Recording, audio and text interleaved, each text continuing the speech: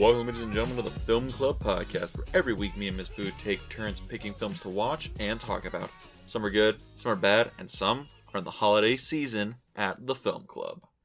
So, Boo, how are you on this fine Christmas Eve? Are we at Christmas Eve yet? No, we're like a week before Christmas. Don't try to rush us into Christmas. I'm excited.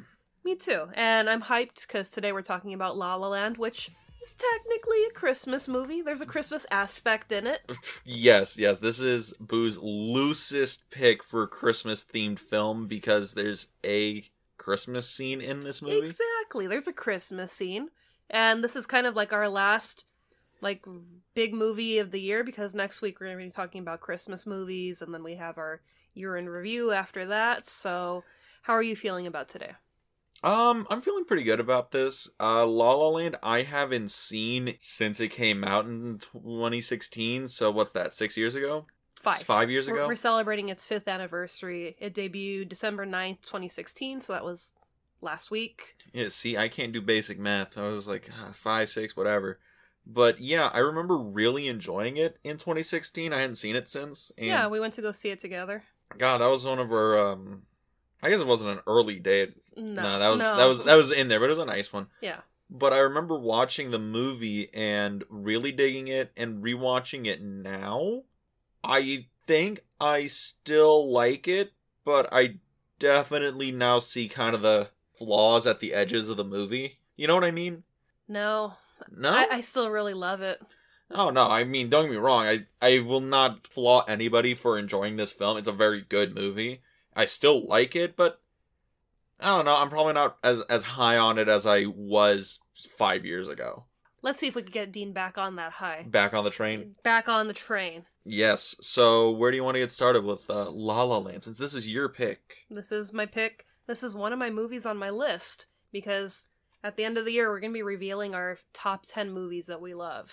Yeah, we're going to do a whole Q&A thing. We're going to reveal it as we go. It's going to be fun. Yeah.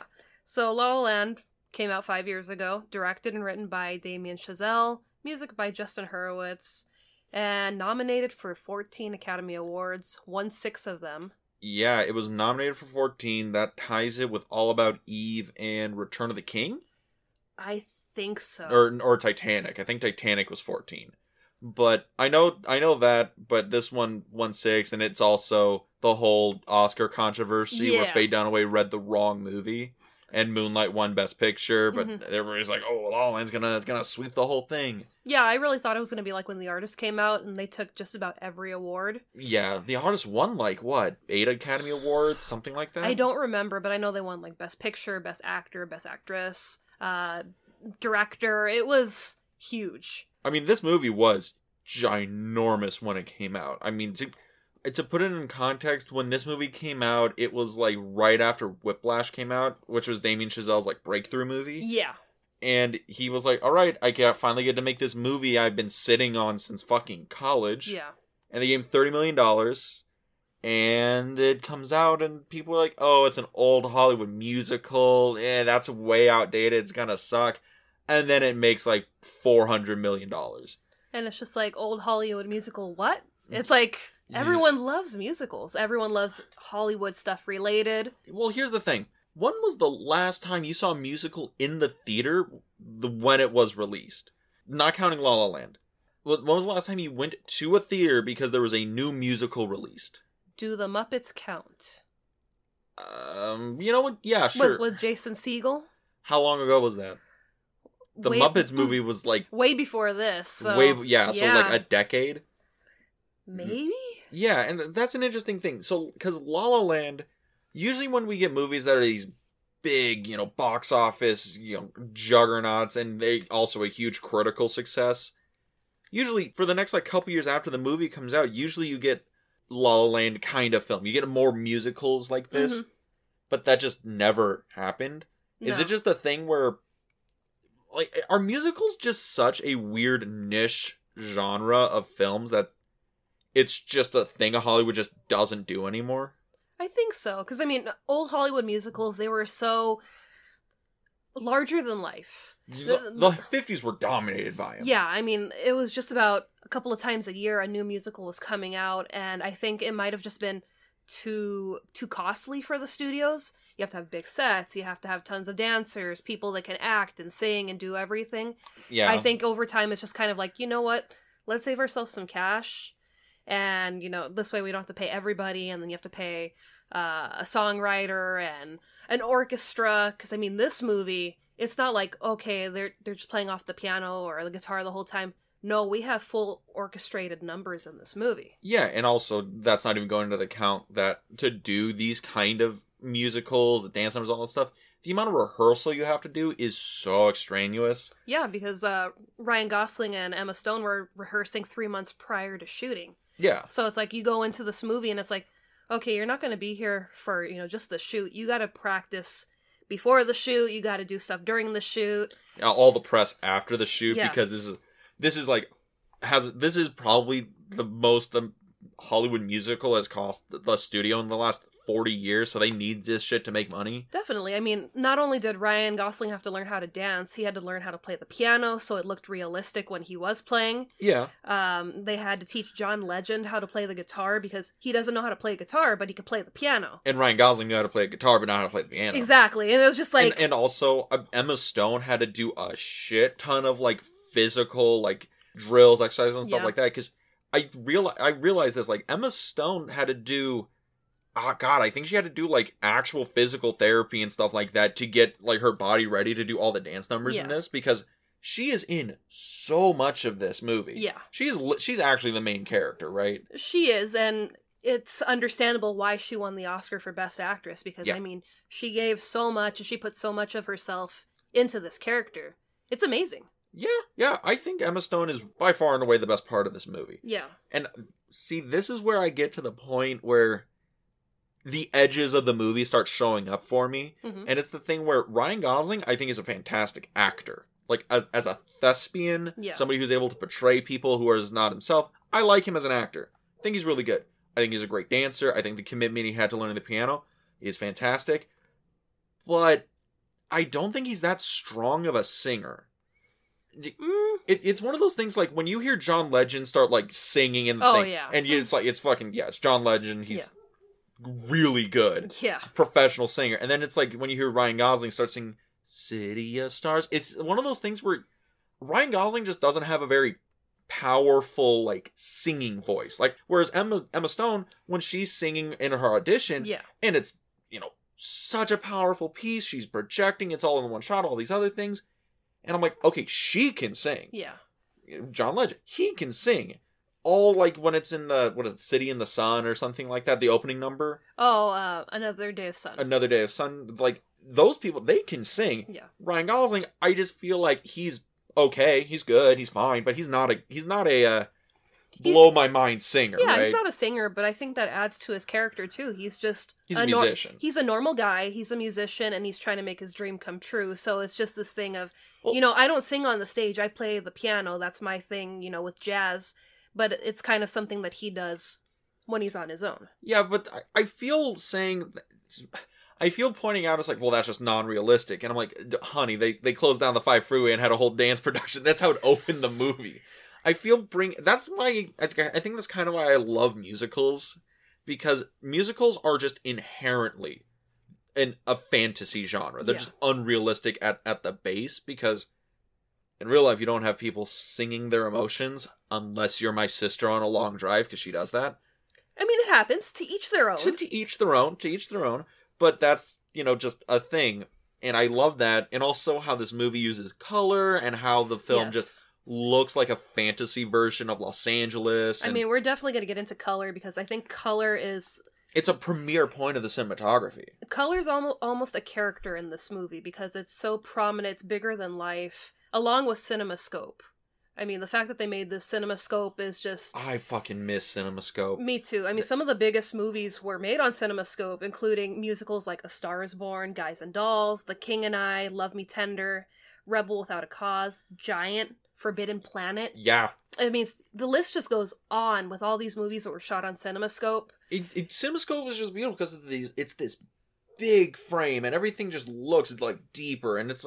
I think, is CinemaScope 70 millimeter, or is it like that, or is it adjusted 35? I think it's 70. I mean, I know the process is they condense the image, and then once it's projected, it expands. It expands, I think, by 2.5. So yeah, it's like I think it's 70. I want to say I apologize to all the other film nerds out there. Like, I'm really bad at remembering like film stock, but I'm pretty sure Panavision's 70. But that's besides the point. But I love the use of the frame. I think like that big cinematic widescreen, and also it's a thing where it homages those old big 50s musicals that were so big, so bloated, had these big numbers, big productions. Gene Kelly ran fucking MGM whole musical department for like a fucking decade. Yeah, because I'm sure that our previous movie that we were talking about with Gene Kelly, An American in Paris, I think that one was shot on Panavision. Yeah. I mean, looking at them, they're very similar in honestly a lot of ways. I know Damien Chazelle said that when he was making this film, he pillaged American in Paris. Yeah. I mean, there was a lot of stuff in this movie that had major homages to other films. Yeah. Like, the fact that they're talking about Rebel Without a Cause, one of your favorite films, and that's a huge, just, pinpoint of the film. And the fact that, Emma Stone makes the reference, Mia, her character, makes the reference, and, you have Seb, I got the bullets, and she's just like, uh-huh. And it's just like, you've never seen the movie? What do you mean you've never seen the movie?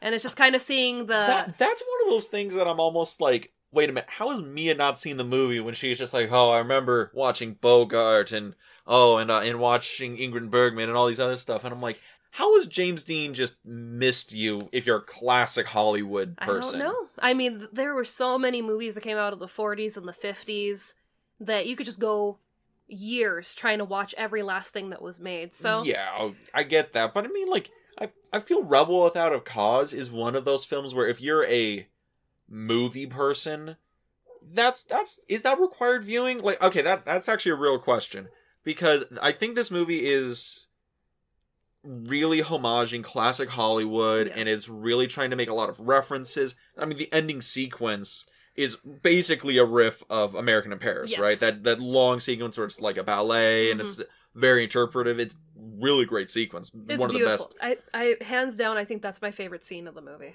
Oh, the ending? The epilogue, yeah. Yeah. Also, I will make a point, though. There are some edges of things in this movie that I'm like, I'm not a huge fan of. That could have been done better, but for some reason, that epilogue is actually just flawless. Like, that's actually a great culmination of the themes of the film, of the characters, and it is a really wonderful moment. Well, that, and you feel like this is a big Hollywood movie, or Hollywood musical, and we're like, are we gonna get that big number where it's not real, it's not everyday life, it's pure fantasy. It's fantasy, and it's like, we get it, and we're thrown into it, and it's just like, I don't want it to end. Yeah. It's, you have ties on to reality and fantasy. We'll talk about the epilogue later, because there's a lot to talk about it. Yeah, but back to my point, it's referencing all this stuff. The ending, where it's just like a lot of American in Paris in there, they're referencing Rebel Without a Cause. Casablanca. Lots of Casablancas in there. Swing Time, yeah. And I'm wondering, if you're not a big classic movie fan, does this movie lose something? Like, I don't think so. Really? Do you think this works completely the same, even if you're not catching all the little references and all the little details and all that stuff? Yeah, because the movie's still beautiful and romantic and entertaining. That, yeah, if you don't understand the Easter eggs, it's still going to make an impact. Now, if you're a big fan of movies, then it makes it even more fun, because you're like, oh man, that's from this movie. I'm pretty sure that's from Casablanca. Oh, this is a reference to so-and-so. So I think it only enhances it when you've seen a lot of these movies and see how they're paying homage to them in these small ways. Yeah, I mean, some of them are not small. No, some of them are just like right in your face. I feel like they go to the Griffith Observatory. If you don't know what Rebel Without a Cause is, you're like, what the fuck? Why are you even at this old building? I mean, they have Seb, driving down the same stretch of sidewalk that James Dean drives when he's going to park for the... Also, I would like to point out, that is some bullshit. We went there. You cannot just drive your 2001 Subaru up towards the observatory anymore. You cannot. You could either pay for a lot in parking, Or you could hike up the hill, which we did, and oh my god, we regretted it like the next few days. But it was still a fun experience. I didn't realize this about the grave of the observatory, because I thought it's like, oh, it's this observatory, it's in the hills, there's probably a nice bit like parking structure. We hiked a mountain. Yes, exactly. I thought it was like, oh, it's a tourist trap. Well, it is. Where's the parking structure? The fuck you mean? You park at the bottom of the mountain and you climb up if you want to get in the parking lot. Or you pay, why? I think it's like 15 or 20 an hour to park at the top level. Yeah, fuck that. I'm poor. Which after that I was like, take the 20. Like, please, my legs can't take that again. But yeah, I mean, that's just a thing, because the film does use a lot of the, like, LA environment. This is obviously not Vancouver playing Los Angeles. No, this is the heart of LA, as, real as it gets. Yeah.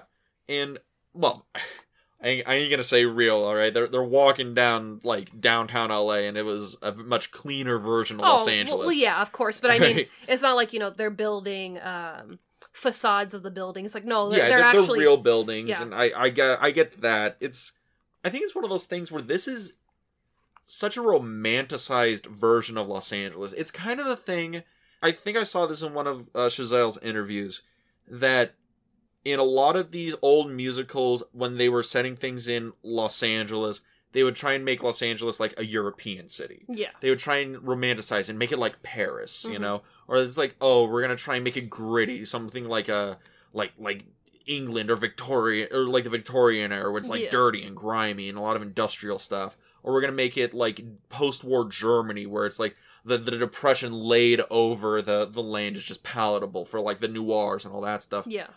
But he's really shooting the film up in the hills of Hollywood, just showing the real grandeur of Los Angeles, of Hollywood, showing the observatory, showing like real landmarks of the city, and really trying to write his love letter to the city. He's like, no, this city is beautiful, and it should be respected. It shouldn't have to play another city for it to be cinematic. Yeah, and it's kind of like one of Seb's lines where he says, everyone kind of worships LA, and oh god, what is the line? It's a good line. The people in LA worship everything and respect nothing. Exactly. That's the line, and he actually stole that from his partner, Eva Mendes, who was talking about LA. Because it's like, yeah, there's so many different things going on, but then at the end of the day, it's kind of like, well, no, I don't care. And it's like, no, you have, a select group of people where it's like, wow, this city has been around for so long, it's seen so much. So much has been filmed here, shot here, happened here. Yeah, I mean, it's one of those things where I really appreciate the film making its love letter to Los Angeles, Hollywood, to like the area, because again, like we're from here, and I do appreciate that, but it's it's so fantastical that it really does feel like I recognize the land, but I couldn't imagine walking through it, which is weird because we've been on the actual freeway that they're on at the end of the movie. Like that big overpass at the beginning. I've been stuck in that traffic jam more than once. But it is one of those things where it is just a really nice sentiment of the film. But and it also plays on the idea that people have of Los Angeles, where they see these beautiful landmarks and buildings and they think this is how LA is, and it's like when people go to Hollywood, when they're like, okay, I'm determined, I'm going to go see the Hollywood Walk of Fame, and it's like, yeah, you have the Sunset Strip, and you have Grauman's Chinese Theater. I'm going to put it out to any tourist who comes to Los Angeles. If you go to the Strip is not that impressive. You have a lot of the same shops where they're selling the same souvenirs. I mean, you have Hollywood and Highland with the mall, which that's cool, but there's not really a lot going on the Strip. It's the other thing where it's a city. Like, it's rows of bars, a bunch of homeless people, and just like in crowds. Like, that is Los Angeles. Yeah, and a lot of people think, from the movies, I'm going to see celebrities on this street, and it's very, very rare. Go to Burbank, you'll have a better chance at the grocery store. Or go to Beverly Hills, Rodeo Drive, you're guaranteed to see someone up there.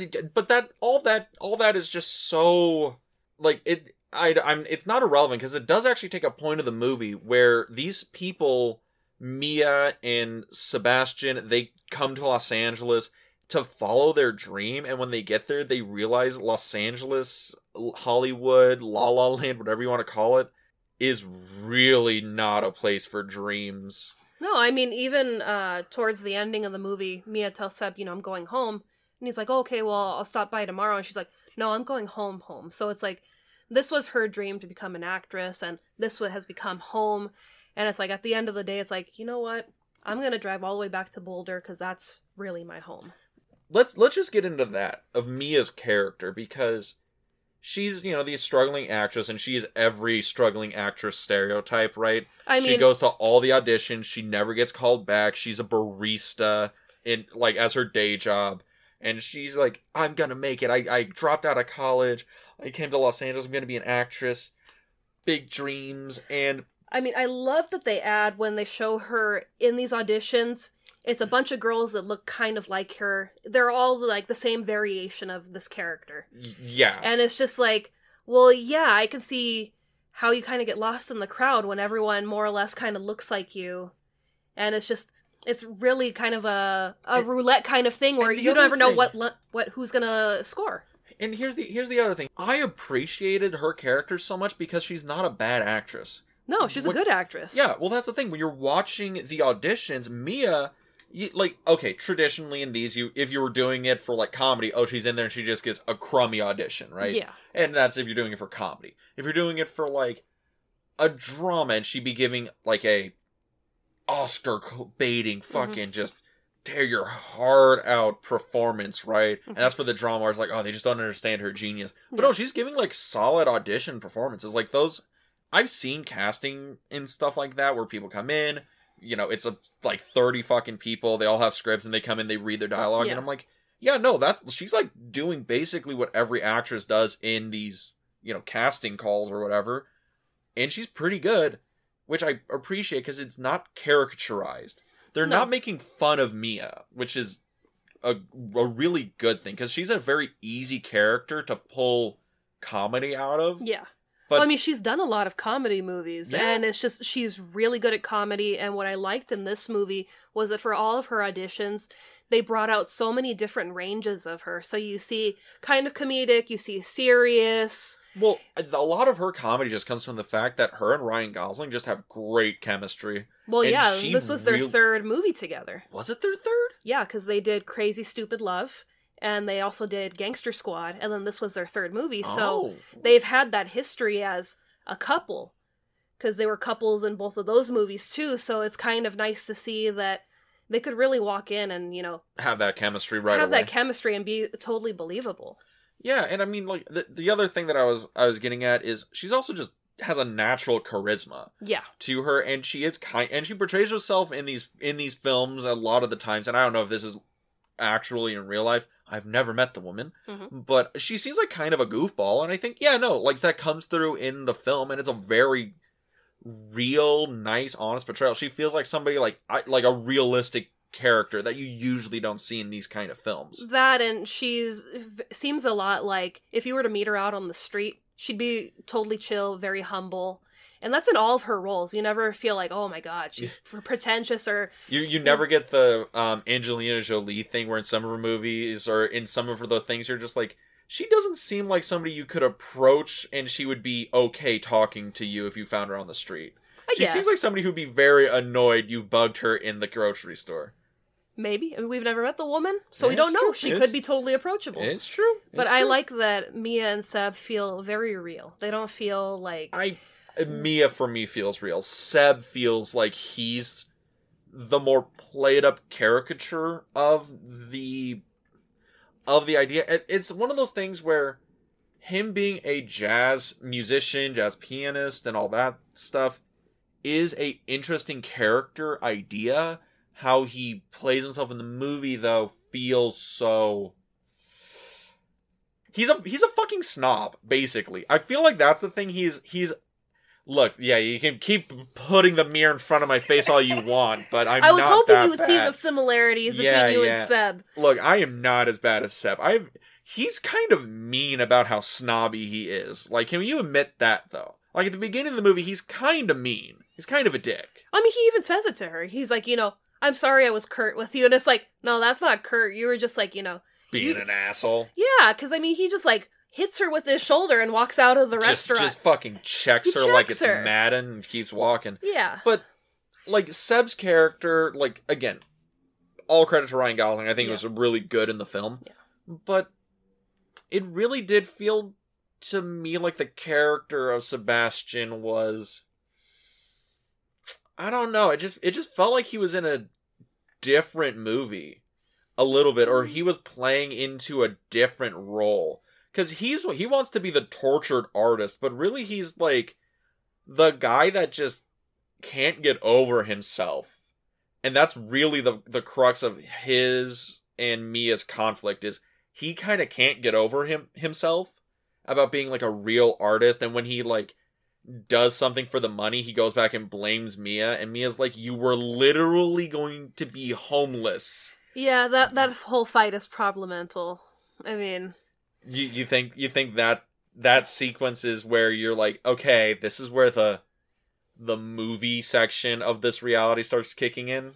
I mean, you start to see it a little bit earlier than that. Yeah. But once we get to this fight, it's like, oh yeah, it's like all roads lead to south. It's not going to be good. Yeah. And where should we jump to next? Because we've been talking about just about everything. I feel like we need to hone back in on a certain subject. Well, that's the problem. We go on a little bit of tangents every time we start talking. Just a little bit. But, so we talked about Mia. We talked a little bit about Sebastian. Yeah. And my opinions on him are probably pretty firm.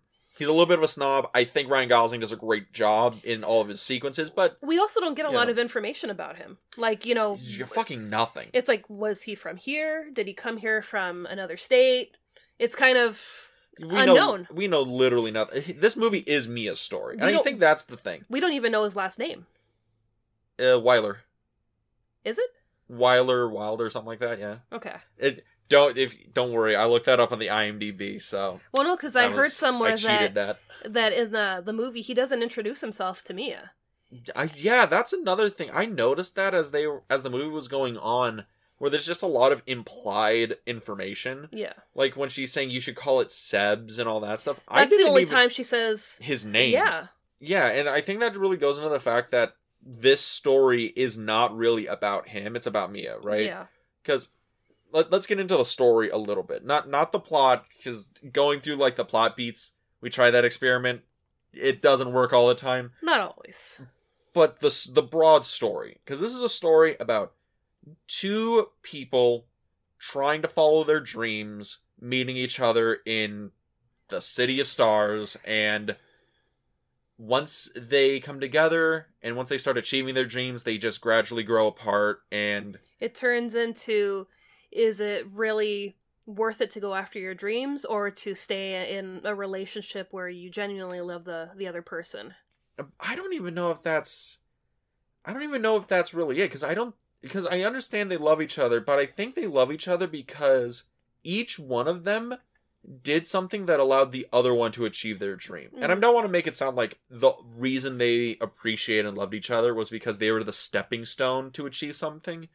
It was a real, honest relationship that allowed them to see something in themselves to go out and do it. Yeah, it was support. Yeah, Seb's incredibly supportive, encourages Mia to make her one-woman show, which leads to our audition that gets her into the big movies. Mia's the one that encourages Seb to call John Legend. John Legend. I can't think of his Keith. No. The Legend. The Legend, yes. The Legend. Yeah, because Seb doesn't want to, play modern jazz. He doesn't want to do like that rock jazz fusion stuff. But she's like, look, you just do it. You go on tour. It gives you a chance to perform in front of people. You get to be the artist you wanted, and it'll make you enough money to open your own club. And she really doesn't even, tell him all of that. He gets, the final push when she's talking on the phone to her mom, and she's just like, yeah, he's gonna open his club someday. Well, I'm not sure when. He's gonna figure it out. He's working it out. And he's just seeing kind of where they're living and how the roof is leaking. Is that where his resentment comes from? Because he feels like the reason he's doing this is because Mia is unsatisfied with his station in life? Like, do you think he's doing that? He's doing that to just make her happy and not make himself happy? That's why he's going with Keith? I think it's, from the start, it's, you know what, let me do this to take care of her. And then it turns into, why did I do this? And then it's like, I'm going to put the resentment on you because this is all your fault and it's not my fault. And it's just a thing of adulting. And adulting sucks sometimes. Yeah, and I think that's really the heart of the movie is, a hashtag adulting sucks, yo. Mm-hmm. But that's kind of what it is, because at the end of it, these people who were the wild, crazy romance, they're together for a year. Yeah. And then they break up because they realize, well, we're not actually compatible as people unless we're not very successful. We're great at supporting each other, but once we don't need support, we're really not good together. Which is, that's like a pretty honest portrayal of some relationships. Where, yeah. I mean, I've seen that before, where it's like the people who are serial relationship people, yeah. As soon as they're out of a relationship, they're back in another one. And it's a thing where, I'm with this person because I need support at this point in my life. And then when they're gone, I'm like, I just keep needing another person because maybe it's not even like gratification, it's that you just need like human connection. Yeah. And I think in this movie, it's a story about these people having that human connection. It changes them in a very, huge way. In a profound way. And then they change, they grow apart, and then they achieve their dreams without each other, but they needed those other people to get there. Yeah. I mean, this movie is a love letter to the dreamers that that leave, Iowa and come into America, or not Iowa to come to America, Iowa to come to Hollywood to become, stars. Yeah, if you didn't know, like, Iowa is not in America, everything past the Rockies is just America stand. It just doesn't exist. We are learning so much from Mr. Dean today. Yeah, I know. But you know what I mean. People come from like the middle of bumfuck nowhere to Hollywood to become movie stars, to try and try their chance at the entertainment business. Right? That's an interesting fact that you made, because when they were doing all the pre-production for this movie, originally Damon Chazelle wanted Emma Watson and Miles Teller. Yeah, so I thought, how different would the movie have been if you had... I mean, the story still would have worked, because if she had still been British in the movie, yeah, totally understanding, someone from England coming to be an actress here in California. Yeah, I think they probably would have just had Emma Watson just put on an American accent.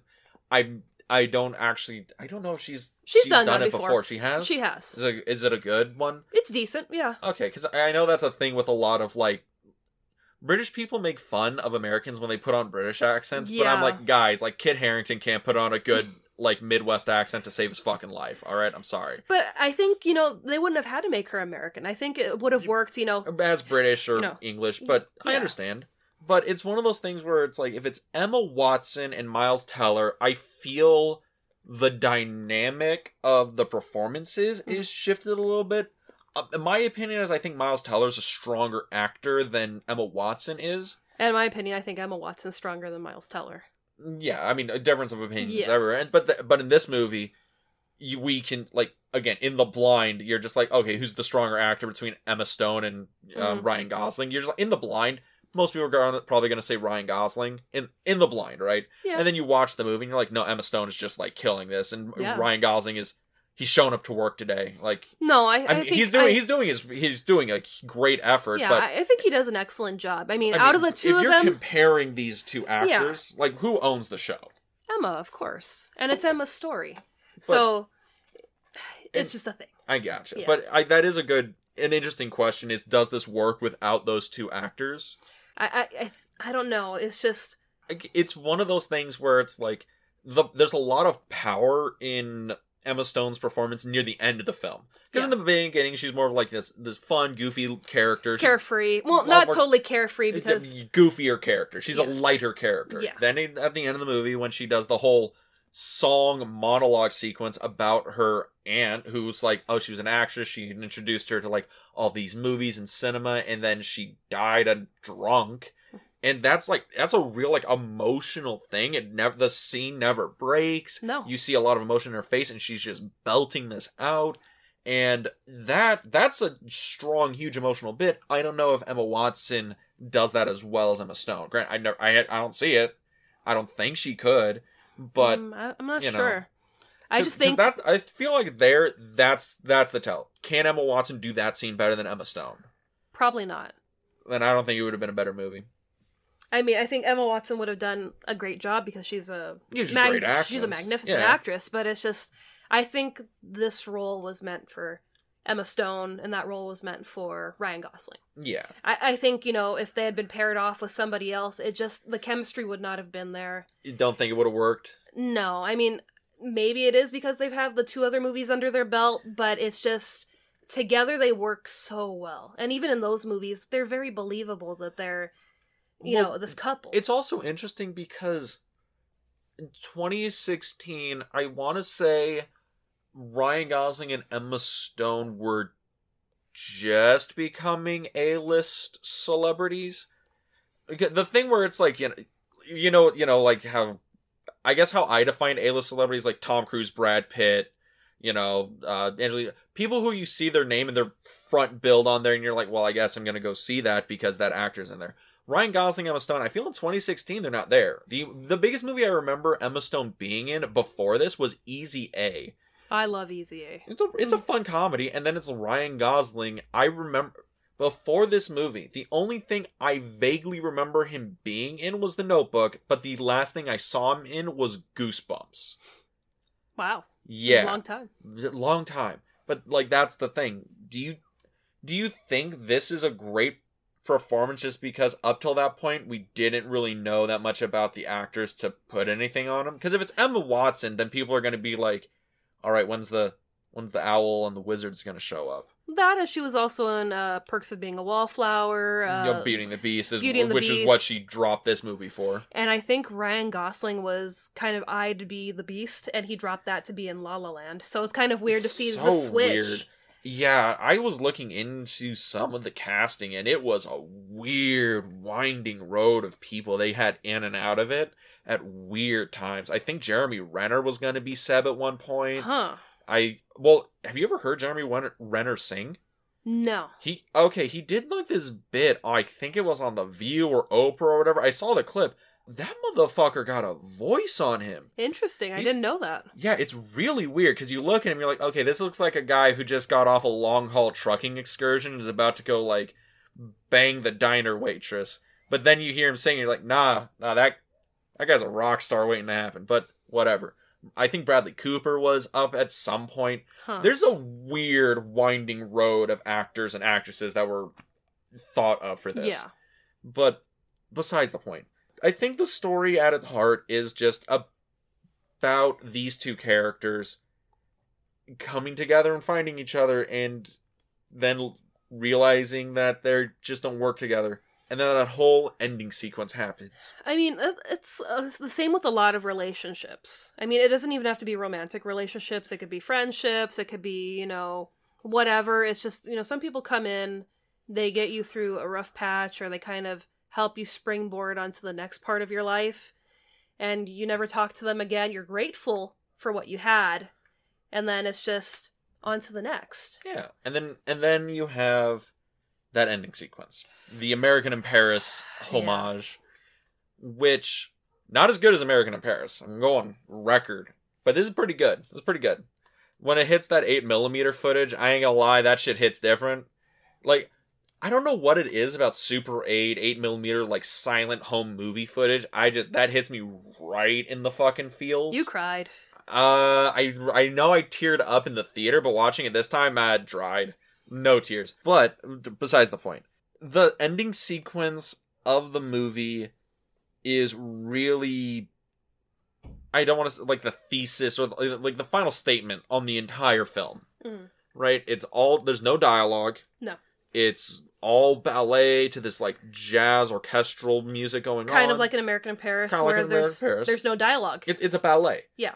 And we're going through this and it's very fantastical. We're seeing what their relationship could have been like. Yeah. And that's heartbreaking once the scene ends and you realize, no, this is the reality. I mean, I think it was heartbreaking. I was hoping, I'm like, oh, please, let them end up together, and then let Mia leave her husband and daughter to go be with Seb, the club owner. Well, not leave them. It's just get that divorce. You know. No. You see, the 2 roads that you could take, and which road do you take? And it's like, I was hoping maybe she takes the road where they both take the road where they end up together, and it's like, this is the dream, but whatever. That wouldn't have been honest, though. That's No. not. I don't think that's an honest ending. I think the ending we got is the most honest ending you could have gotten for this kind of a love story, because it's a story about people who do honestly and truly love each other and will honestly and truly always love each other, but they just don't work together. It's not like a thing where it's a toxic relationship or anything. It's just a thing where we absolutely love each other, but we're just not that compatible. We're not the kind of people who can be with each other. I don't even think it's an issue of compatibility. I think it's just, do I really sacrifice what I've dreamt of for all this time for you? I don't even think it's that. I don't think that it's that selfish. That's the thing. The whole thing of looking at this as the love story makes the thematics of it a little weird, because through the movie I don't really get why they broke up completely. I have a pretty decent idea where it's like, okay, Seb resents Mia because he has that feeling, oh, the only reason you wanted to be with me because I was unsuccessful and you could look down on me. Yeah, that was rough. Yeah, and then Mia's like, oh, the only reason, you have me around is so I can just be your, hanger-on girlfriend while you be, the famous musician. You don't want me to have my own dreams. Mm-hmm. And it's one of those things where they're flinging spit at each other. Yeah. But it's so hollow. I think the nail in the coffin is when he doesn't show up to her show. You see, like, that's the thing, but then usually in romantic movies like this, oh, he missed her show for this photo shoot, blah, blah, blah, he shows up late, then she drives off, and then makes the grand romantic gesture, drives out to Boulder City, picks her up, takes her to the audition. And it's supposed to be the thing where, oh, after she gets the audition, they love her, and then, oh, the grand romance is rekindled, and they live happily ever after. That's the traditional, story. But this, it does take the divergence where he does the grand romantic gesture, and she's like, I'll always love you, but I don't think we can be together. She asks him, where are we? And he's kind of just, you know what, I'm not really sure. And he sacrifices. He's like, you know what? I think if you're going to do this, you need to do this the correct way. You need to give everything that you have. You can't let me be in the shadows of, well, my boyfriend's back in America. I really got to rush and come back to him. It's like, well, no, if you get another gig or something, go for it. Don't even second guess it. Just keep it going. It's the thing where, do you think it's like a selfless act as why they're giving each other up? Yeah, it's a thing of, look, we'd be amazing together, but we're always going to wonder, what if? And it's just this thing of, you know what, if you take me out of the equation, you could pursue that, and it's never a what if. We knew what we had when we were together. It was never a what if we got together. It's just that thing of, I'm always going to miss you. I just feel like that ending, I understand it if they're doing it out of sympathy and out of like a selfless act for each other. I just feel it's not set up well enough. It's one of those things where it's like, I don't know about you, but it doesn't feel like a real breakup situation, right? Well, I mean, it's not like, the breakups that we see in movies where people are screaming and crying. I don't even mean like a real life breakup. It's like, I can't really bring myself to understand the two of them saying it's over. Even it's over, but it's over because of what?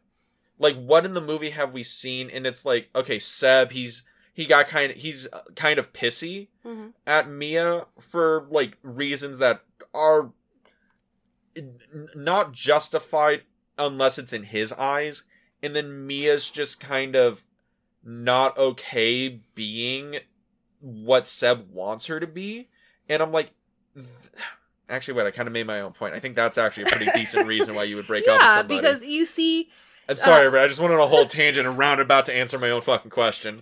If you could only see the epiphany in his eyes pop as he said that, it was amazing. But well, articulating that actually makes sense. Yeah, fucking, I would probably leave Ryan Gosling if he was this level of kind of pissy asshole, and I would probably leave Mia and I can totally see why Mia would leave him, where she's like, I don't want to be your, trophy wife, and I can see that, because it's like, And I don't want to work some boring 9-to-5 job when music is my passion. It's my life. Yeah, Seb's over here where he's like, I'll always have some level of resentment if I'm successful, and I feel I can't do that and be with you at the same time, because he'll just direct that resentment towards her for, pushing him to, like, be successful, which is weird. It's the issue where when they were just dreamers and just getting together, it worked because there was no roadblocks. And then once she sees that he's out on the road,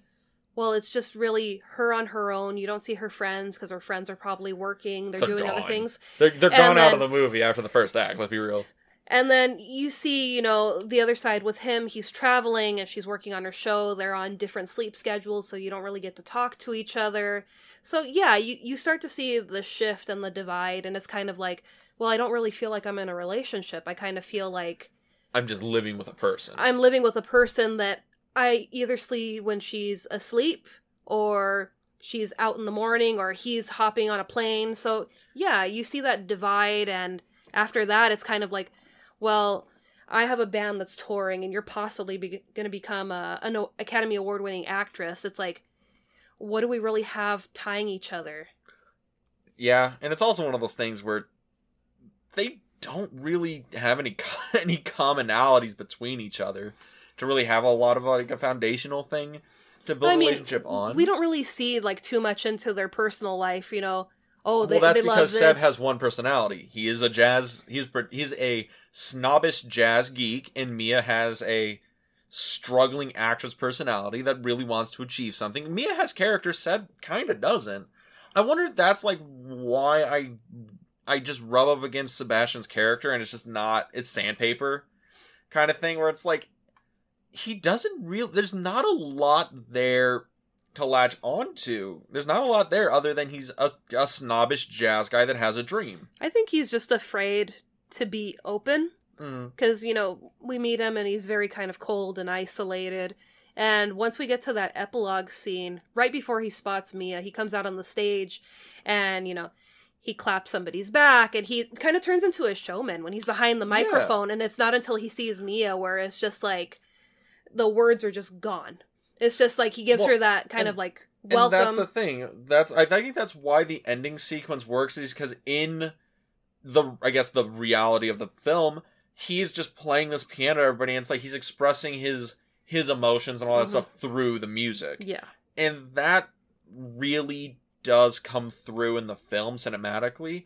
It's a really interesting movie. Yeah. I think the movie actually has a lot of, like, good elements to it. Some parts are great elements to it. Yeah. I just don't know how I keep coming up against the thing where there's still like I can see the edges of the film, and I'm like, some things don't completely smooth over for me. Some of mostly it comes down to, like, the Sebastian character.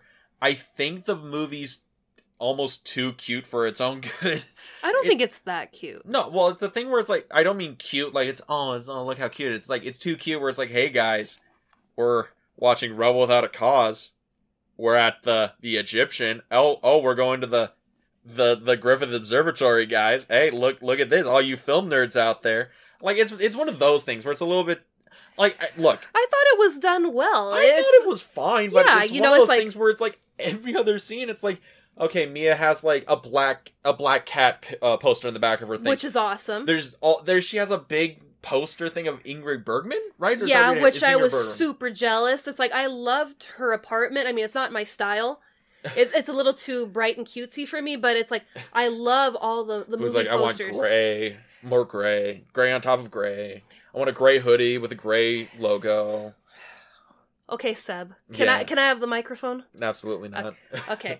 But yeah. But I really like that transition, because when they go see Rebel Without a Cause, it's for research. Even though they're very much into each other, it's research. She's going to go see it for the first time. And I don't know if you've gone to a lot of screenings where they screen the movies on 35. I've seen a few, yeah. When I went to the Egyptian, I went to go see Chaplin with Robert Downey Jr. Mm-hmm. And right as the movie was starting, there was a problem with the celluloid, and the screen went out just like it does in the movie. Oh, you had a burned cell? So that was kind of like, oh, hey, I've experienced that before, so that was cool. I get that, I understand that, but it's one of those things where I think the movie really relishes in the whole, like, you know, wink to the camera, nudge your buddy, be like, hey, you guys get this, right? You guys get these old movie references. It's one of those things where I'm like, but I think the movie's leaning on it a lot for me. But I think it's cool that, you know, okay, well, the movie didn't work out, and her idea is like, you know, well, I have an idea. Yeah, I mean, just go to Griffith's Observatory. Exactly, and the Rialto, which they're watching Rebel Without a Cause in, is a pretty famous theater. It's in South Pasadena. Again, they're just like, hey guys, we're at the Rialto. Nudge, nudge, wink, wink. Everybody knows what's up, right? Where they filmed Thriller, the music video. So many other movies were shot there. Again, it's one of those things where this movie is movie trivia reference central, that they're just like, they're leaning it's a love letter to Los Angeles. You kind of have to do that. I get that, but it leans so heavily on it. I'm like, can we just have them in like a normal coffee? Can we get like a real dialogue sequence with the two of them? Can we get them having like more dramatic moments? Can we get them in the apartment again? Like, it's one of those things where they're really like, oh, we're gonna walk through the Warner Brothers backlot so we can show off all these like things where she talks about that window right there. That's where, you know, Humphrey Bogart was in Casablanca. Which, don't get me wrong, cool, but it's one of those things where they're like, hey, guys, we got to film in the Warner Brothers backlot. I'm gonna show you this shit. Check this shit out, right? I'm having Emma Stone say this so I can put it in the movie. It's one of those things. I get it, Damien Chazelle loved filming this, but it's one of those things. But I think that's more just you, because I get excited about filming locations and stuff that's been in movies, and you're just like, whatever, it's a building. But meanwhile, it's how the story's told. Yeah. If I could make my point, please. Sure. We go to the Bradbury building where Blade Runner was shot, and you won't stop talking about it for 2 hours straight. The Bradbury building's a cool fucking building. It is, but it's like, you're very impartial when it comes to stuff like this. But if it's something that's like deep rooted in a like that you like, oh my god, we will never hear the end of it. I understand. I am a hungry hypocrite. Yes, you are. I understand that. But my thing is, in the movie, they're doing this, and I will completely admit, this is probably just me being like pedantic. It's probably only me. I agree. But it's one of those things where it's like, let's get back to the narrative at hand. We don't need a whole lot of the like cutesy wink and nudges at the camera. We don't need a lot of it. I understand why it's there. I appreciate it, but I think it's a little much. I understand if you are saying I'm wrong. I get it. Aye, Captain Pedantic. Yeah.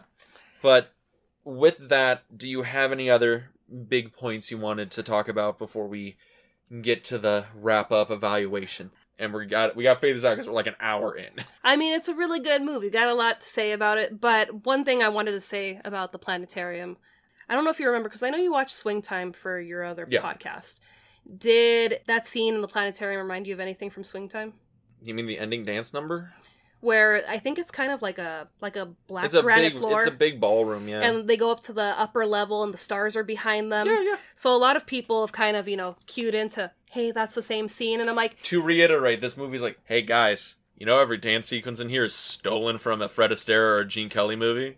Just throwing it out there. Well, I mean, when they're... Every last one. When they're out there at, what is it, Kathy's Corner on Mount St. Hollywood, when they're doing the big dance over the hillside. Yeah.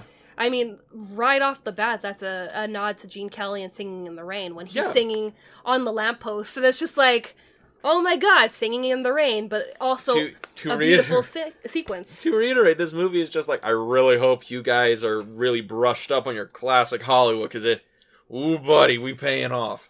But yeah, I get it. It's a really good, there's a lot of good homages in this. It's a really beautiful movie. I mean, even with that sequence, going back to the Mount Hollywood hillside, they shot that in 30 minutes. Yeah. They had to compete with the sun. So it's just like, wow, it's like this beautiful dance number and song between the two of them was just done in 30 minutes. Yeah.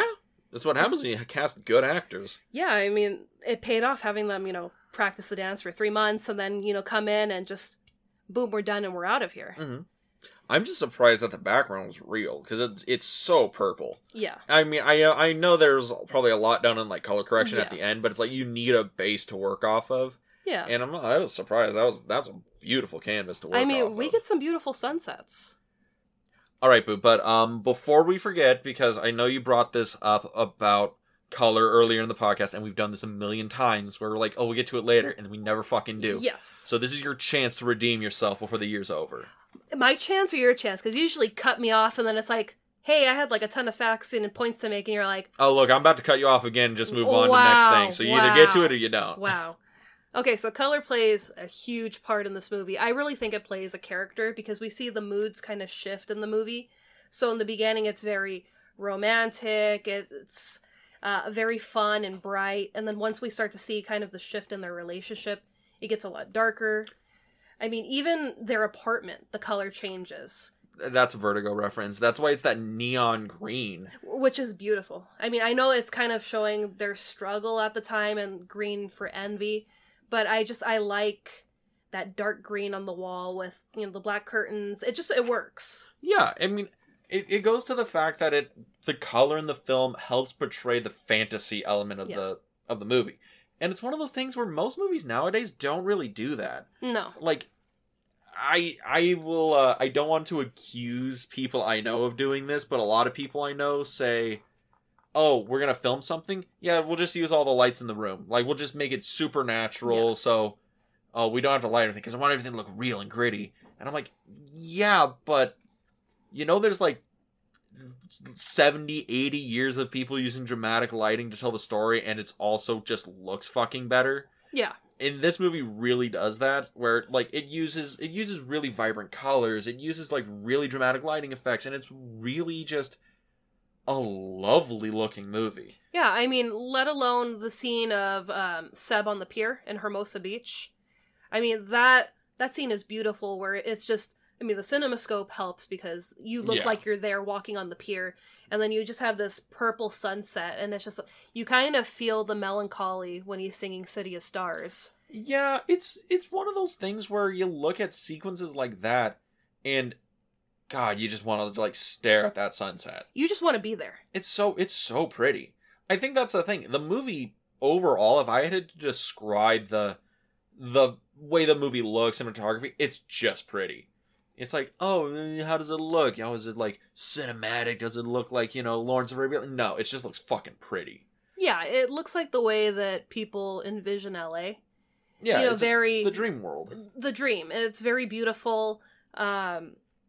I mean, I love the lighting in their apartment, even though it's showing their struggle. It's just, to kick it back to you with the dramatics, there's just something about dramatic lighting, like kind of like noir movies, where it's just absolutely stunning. It's like, it may be a sad time in someone's life, but it's gorgeous to be seeing that. Yeah, because it works. It really does. I will say that the movie it really does look like it was made by a master craftsman. Yeah. Somebody who really knew that they knew exactly what they were making, and they knew all the things to make that great. So, like, really emphasize the things about musicals that make musicals just wonderful fantasy films, wonderful love stories, all the things that make musicals good. I mean, even color theory is used in this movie. A lot of it. Yeah, color theory is used in, like, every film. At least all the good ones. But, I mean, it stands on its own in this movie because, you know, we could go with the lighting of sets. I mean, the lighting when Mia runs out of the restaurant to run to Seb when they're going to go see Rebel Without a Cause. Mm-hmm. And it's just this beautiful light purple sky, and the flowers are falling. There's so much purple in this movie. And it's just like, oh my god, it's like, that's gorgeous. You just want to live in these frames, don't you? Yes, I mean, along with Miyazaki films, yes, this would be another world that I would like to live in. Even the costuming, I mean, when we meet Mia, and up until she starts dating Seb, she wears a lot of bright, vibrant colors. Yeah, I think there's a point to that. She feels like she's somebody who's trying to stand out in the crowd. And then every time we see Seb, he's in these kind of drab, toned down clothes. Yeah. Well, like old looking suits, really plain wear, what have you. And it's one of those things where even the way they dressed depicts their two differing personalities. And then it's so interesting to see that when Seb takes off and his band is, you know, becoming popular, he's starting to wear the more vibrant clothes, the stuff that you would see on stage, and And Mia he looks kind of so uncomfortable. he does. He's like, this really isn't my thing. And then we see Mia kind of start to dress down because she's focused on her play, and it's more, I'm at home writing or I'm out, in a restaurant writing. It's not, I'm trying to kind of, stand out in the crowd. It's interesting because Seb goes from being the artist to the performer, and Mia goes from being the performer to the artist. And it's a thing where they're both getting something from the other's perspective, and it's portrayed in the color and the costuming and all that stuff. But once they're in the other's perspective, and they're just like, how the fuck can you live like this? Exactly. Like, I just don't understand. And that's probably more of the crux of why they're just so incompatible, is they're so opposite in like the personalities and like what they want, what they desire. Mia wants to be on stage performing. She wants to like make people feel something with her performance, and Seb wants to compose. He wants to make music. He wants to be the artist. Yeah, right? He wants to have his club that's going to be amazing, and people are having a great time. It's gonna be stuff to like make jazz again. Make jazz great. But I don't need to be the star of it. I want to be there to enjoy it myself, to play the piano, and let the people that are there to listen to the music and dance, let them be the star of the show. Yeah. And I think with that, it kind of takes me back to the beginning of the movie when we see Mia at the party with her friends. Yes. And where her friends disappear for the rest of the film. They disappear, and we just see kind of Mia go into the bathroom. And I saw someone that compared that to Stanley Kubrick. His quote, a picture within a picture. Oh, yeah, like frames within frames. Frames within frames. And it's just, we're seeing Mia as she's looking at herself through the mirror. And it's this, beautiful, dark red bathroom. And then she comes back out, and it's just, everyone's moving in slow motion. And it's just like, you've got like the confetti or whatever falling in slow motion. And it's kind of just, her making her way through this crowd, seeing, okay, where do I really fit in amongst these people? Yeah. I know in that scene, I love the transition of the person jumping off the balcony and into the water when the camera follows. Mm-hmm. It's just, I love that we're going from, It really gets into the dynamics of the camera. Yeah, camera dynamics, but we're also seeing, okay, this is the real world, and then we're diving into the water, and everyone's diving into the water. It goes also with the scene at the Lighthouse Cafe, mm-hmm. where he used the same technology, or not even technology, it's the same technique that he used in Whiplash to show, I can't think of his name. He's in this movie too. When he's directing... J.K. Simmons. When he's directing Miles Teller on the drums. Mm-hmm.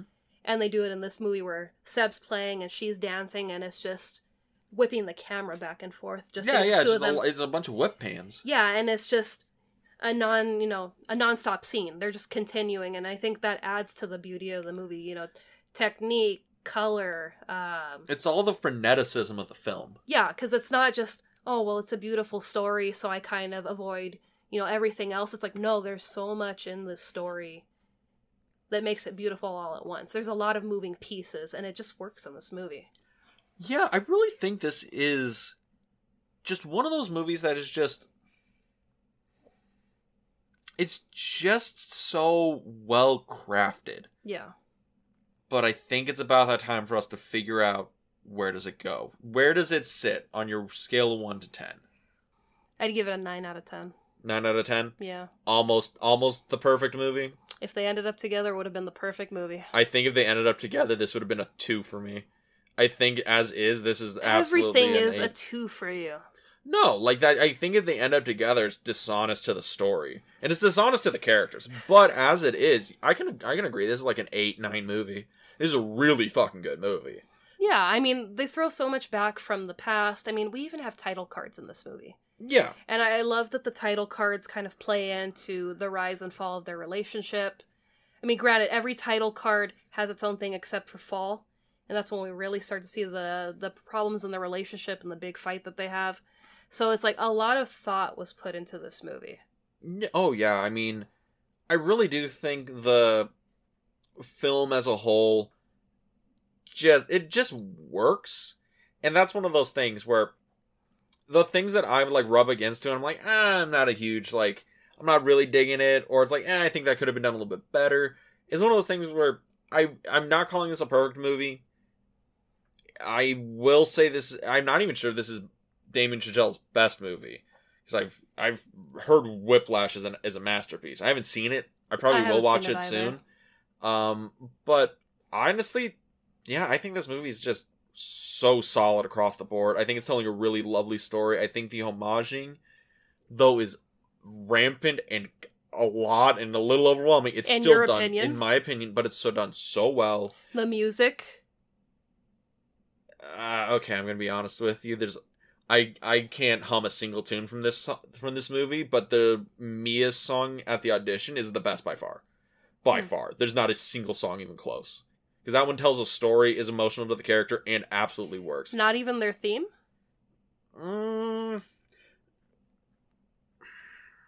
Okay, do you mean their theme, where it's like the music when they're doing the ballet, or do you mean the theme of City of Stars? No, I mean like Mia and Sebastian's theme, the theme that he's playing in the steakhouse. As she comes in and, she's just drawn to him. I think that's a good musical number, but I don't think it's the best in the movie. I don't think so. I don't know. I think it's very strong. I mean, it's able to pull her character off the street, and then when she's at dinner with Greg... Well, I admit, it's a strong musical number. It's not the best in the movie. Well, no, I'm not talking about musical number. I'm just talking about music in general, because this is a musical, so... Yes, and I will keep going again. Not even close to Mia's audition. Not even a little bit. Because, I mean, I love the entire album, the score. It's like... After we got this movie, you listened to the album for like a month in my car. It's good music. Yeah, it's good. It's good music, but in terms of like the film and the story it's telling, there's one song that I think really does get to the heart of a character, their emotion, who they are as a person, expresses like everything you need to know about them, and that's Mia's song. It's her about like growing up and her dreams, why she has these things, where she wants to go, like how it's been hard for her, how the person she aspired to be just had such a rough downfall, how she just wants to just be a dreamer. She is a dreamer, and she just wants to live her dream. Yeah, that song, best by far. Yeah, it's the most raw and real song in the movie. In the fantasy, that's the realest shit in the room. Yeah, and then we have the epilogue, which just builds off of Mia and Seb's theme into all the songs from the movie, and we kind of see the beginning and the ending of this dream relationship that Mia has, her last dream of the movie. Yeah. And they both walk away from that kind of acknowledging... We had a good time. We're okay. Yeah. We get that, kick it back to an homage when she walks into his club and he sees her for the first time. That's Casablanca. That's Rick seeing Ilsa and Victor walk in. I was waiting for Seb to look at Mia, the smile, the nod, thumbs up, Top Gun. And that was end of the movie. Oh, God. It was going to flash back. Sebastian was going to be in a fucking F-150 and he'd be like, you always got my tail. No, they were going to play Danger Zone to end the movie. Okay, don't even act like you wouldn't have been hyped if Danger Zone popped on. Danger Zone pops on, I'm getting up. I may have Danger Zone in my Spotify playlist, but it doesn't mean I want to see it at the end of this movie. You may or may not have listened to Danger Zone on the way here to hype yourself up for recording. No. I think we did a lot of talking. It happens. But yeah, so overall, movie 8, 9, I can 100% see why this would be somebody's favorite movie. 100% see why this was nominated for a bunch of Oscars. Understand why it won 6 of them. Totally get this movie. Totally agree with a lot of the points. There's a few things I have such minor, admittedly nitpicky issues over, but... Dean hates film history. I love film history. Also, shout out to one of my favorite podcasts, Film History, The History of Film. Go listen to those guys. They're awesome. They are really great. But, yeah, honestly... Really dig the movie. Probably one of the best movies I've seen in the last couple of years, at least in 2016. Yeah. Would recommend going and see it. I think if you're a fan of old movies, you'll love it. And even if you're not, I think you'll just vibe on it. It's a really fun musical. Yeah, it is. But next week, we're going to try and have a good time because we're bringing the crew together, right? Are we? I mean, I think so. So next week is our Christmas extravaganza, where you, me, the members of the other podcasts are going to come together and we're going to watch a movie. And it's going to be a surprise. It's going to come out, I believe, Christmas Eve? It's going to be a surprise to all of us. It will be. It will be a surprise to all of us. But it will be coming out the week of Christmas. I'm not really sure what day Christmas lands on this year. But it'll be that week. We'll give you warning ahead of time. Yeah, so look out for that. So you can open up our little podcast on Christmas morning and listen to it. But if they wanted to do that, where can they find us? Well, if you guys want to listen to us on a different platform than you currently are, you can find us on Anchor FM, Apple Podcasts, Spotify, and you can also find us on YouTube. Yes, you can go to our YouTube channel, In the Frame.